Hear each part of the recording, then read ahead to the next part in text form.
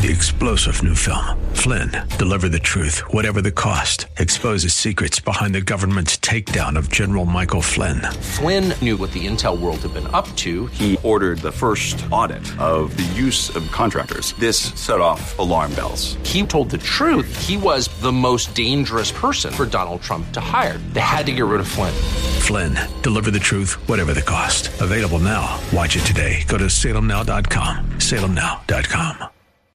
The Bruce Hooley Show podcast is brought to you by HemisphereCoffeeRoasters.com. Creating jobs and restoring dignity one cup at a time. Good coffee doing good. Learn more at HemisphereCoffeeRoasters.com. Hour number 2 of the Bruce Hooley Show on a Friday includes our weekly visit with Jack Windsor, Ohio Press Network, one of the sites you need to be reading to get the real news. It is news that is useful for you, and it's a lot of times answering the questions that other media won't answer because they don't want you to have the answers. And in that regard, as we welcome Jack, and you can follow Jack on Twitter at Jack Windsor, follow the Ohio Press Network, theohiopressnetwork.com, is an answer to a question that I have had since this common pleas court judge in Cincinnati, Christian Jenkins Jack, has used his own personal view of abortion, and he's pro-abortion, to cease the application of the heartbeat bill, duly voted into law, signed into law by the elected representatives of the people. One common pleas court judge, one in 88 counties, can make abortion available throughout Ohio up to 20 weeks. I don't understand why one common pleas court judge has that authority. You guys have explained it. Explain it to my listeners. Bruce, first of all, thank you for choosing me today. It's always an honor to be with you and the Answer family. That's a great question that you ask. It's also one that one of our readers asked. He said, hey, I remember when there were county judges around the state who told Mike DeWine and Amy Acton that their pandemic orders were overstepping. And in those instances, those orders seem to apply to those specific cases or in that county. But now, with the abortion ban, it's statewide. Why is that? So we are really blessed to have Daniel Gear, who is a magistrate in the Cincinnati area. He does a column for us a column for us on legal matters called Point of Law. And Daniel wrestled with that. Here's the quick and dirty on it. In the pandemic cases, those cases, for whatever reason, it's a legal strategy thing perhaps, they didn't include Dave Yost. When there were issues of constitutionality. Because Yost is the Attorney General, Yost would have to be included and have the opportunity to weigh in. He didn't. So those cases were relevant to the specific instances and perhaps within those counties. In the case of the abortion ban, they did include Dave Yost on their question of constitutionality. Therefore, that injunction applies statewide. Okay, I don't like it. Hopefully the AG will get involved and we'll be able to get this back to where I think the people of the state of Ohio want it to be. And speaking of the people of the state of Ohio, I really believe the will of the people in the state of Ohio is not for indoctrinating our kids into sexual ideology and gender identity. We see it play out in a ton of districts, Jack. You guys have covered it at the Ohio Press Network. You've tweeted about it at Jack Windsor. And we've always kind of wondered when it concerned Hilliard with these badges the teachers are wearing with the LGBTQ flags on it and the I'm safe labeling, where Dave Stewart, the superintendent of Hilliard, stands on this, because he's done a nice job of existing in the squishy middle. Now we know from a story on your site that a board member, Beth Murdoch, and she's one of the good ones, one of the conservatives elected to the board in the last time they could elect members to the board, that she's tried to deal with this in department policy, deal with it the right way. And Dave Stewart has stood in the way of that. What do you know about Dave Stewart? Do you agree with me that parents in Hilliard may not agree with his position on this? So, as an outsider, somebody who's just looking at the matters, I don't know David Stewart. We've reported on the I'm Here badges. We've reported on some of the other things going on in Hilliard. And, of course, he's involved in this story, which he did a great job of teeing up. Beth Murdoch tried to put on the agenda a proposed policy change, and she's on the policy committee, so it would have been an agenda for a policy committee meeting. And she got a ton of pushback, and Dave Stewart did not want to include it. His words were, I would recommend you don't do that, or something along those lines. And the long and short of it was, he said, hey, we are in such a volatile political environment that if we even have this discussion on this proposed policy change, my concern is that it's going to be, it's a powder keg and it's going to explode, and we're going to end up damaging or isolating already vulnerable population of kids. And so, but what Beth was trying to do, she made 2 attempts, both were rejected, was trying to say, hey, look, as it relates to our health policy, we're going to state that it's Hilliard's intent to include parents in all instances. Include and parents. Include parents. Yeah. Parents were to be told if their kids wanted to identify by a different name or if they wanted to adopt a different identity rather than their, sex at birth. The parents were to be involved. That was the quote-unquote radical change she wanted to make to this policy. Well, it gets better, yes. And so that was rejected. And then she said, okay, well, here's the deal. I'll amend it. And she said, look, we'll include that. And I can't repeat the language verbatim. I don't have it in front of me. But then she also added that would not entail, the health-related decisions that the parents should be involved with. It wouldn't entail certain situations where a kid might have, a question about danger or about gender or sexual orientation, and there might be that risk, right? Like if the kid being outed, if it was some sort of potential hazard to their health or well-being, and they still didn't want to put it on the agenda. Beth told me, hey, I just want transparency. I want parents to know where we're at. That's what I ran on, and we can't get this item on the agenda.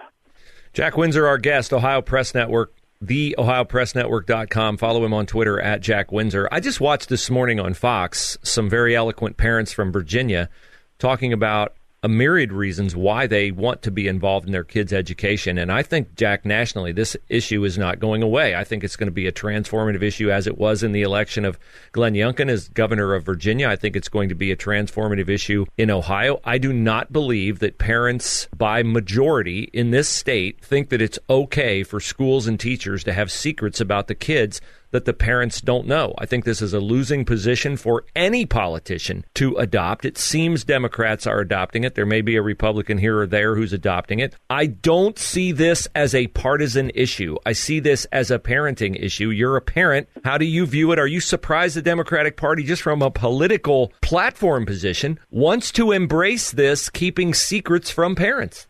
Look, I'll give you some really strong opinion here. You're asking about the Democratic Party. You have a president that is incompetent, potentially maybe not even fit to be in office. You have a vice president who lies about the border. You have a U.S. Senate candidate in Pennsylvania who can't comprehend verbal speech, can't communicate through speech, and can hardly stand up.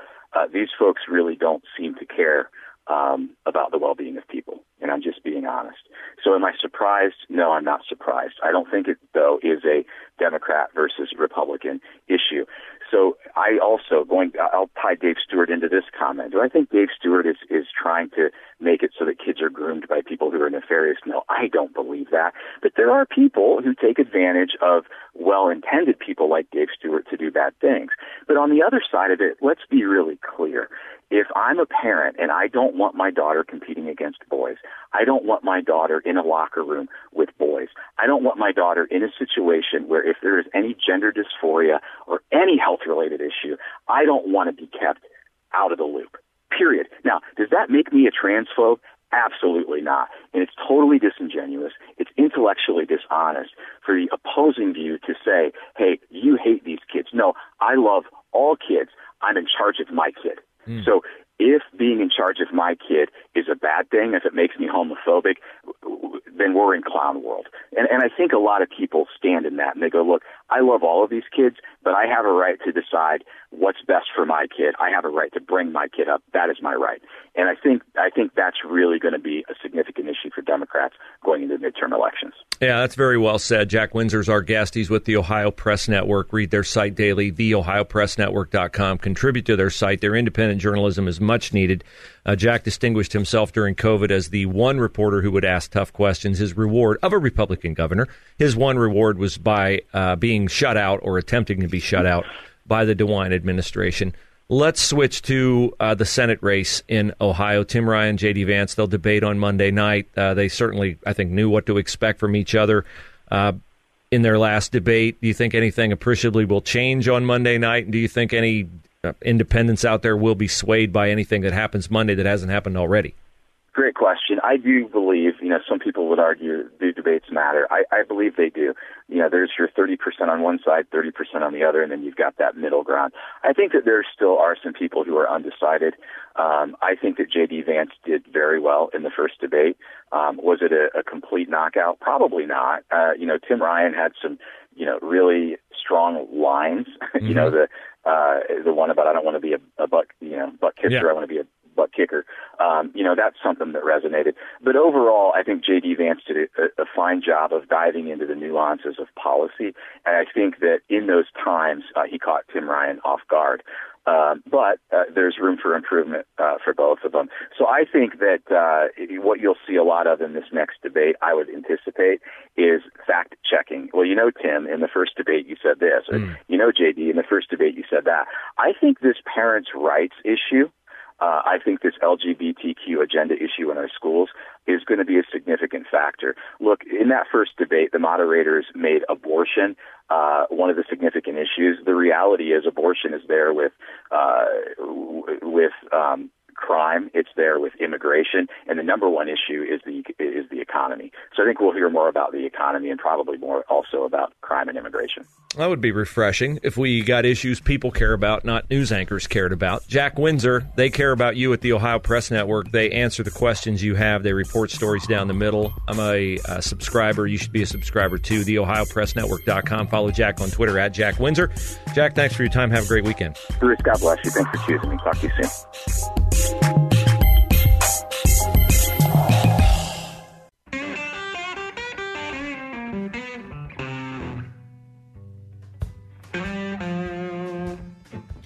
Bruce Hooley Show on The Answer. My thanks to Jack Windsor of TheOhioPressNetwork.com. That was a history-making interview with Jack Windsor. Alan Rogers on two fronts. Do you know why that was a history-making interview with Jack Windsor? No. Number one, because Jack Windsor is not a columnist. He's a reporter. He very rarely ever gives an opinion when he talks, but I appealed to him as a father. So it's groundbreaking that Jack gave an opinion.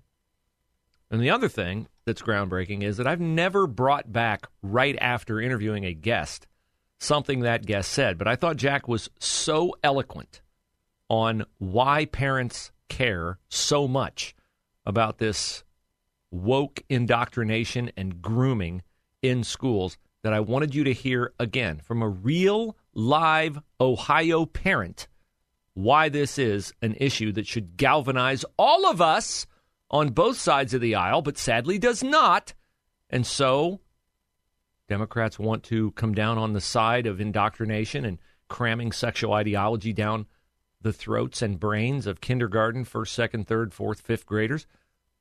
There is no middle ground on which we can ever have accord with that kind of demonic attitude.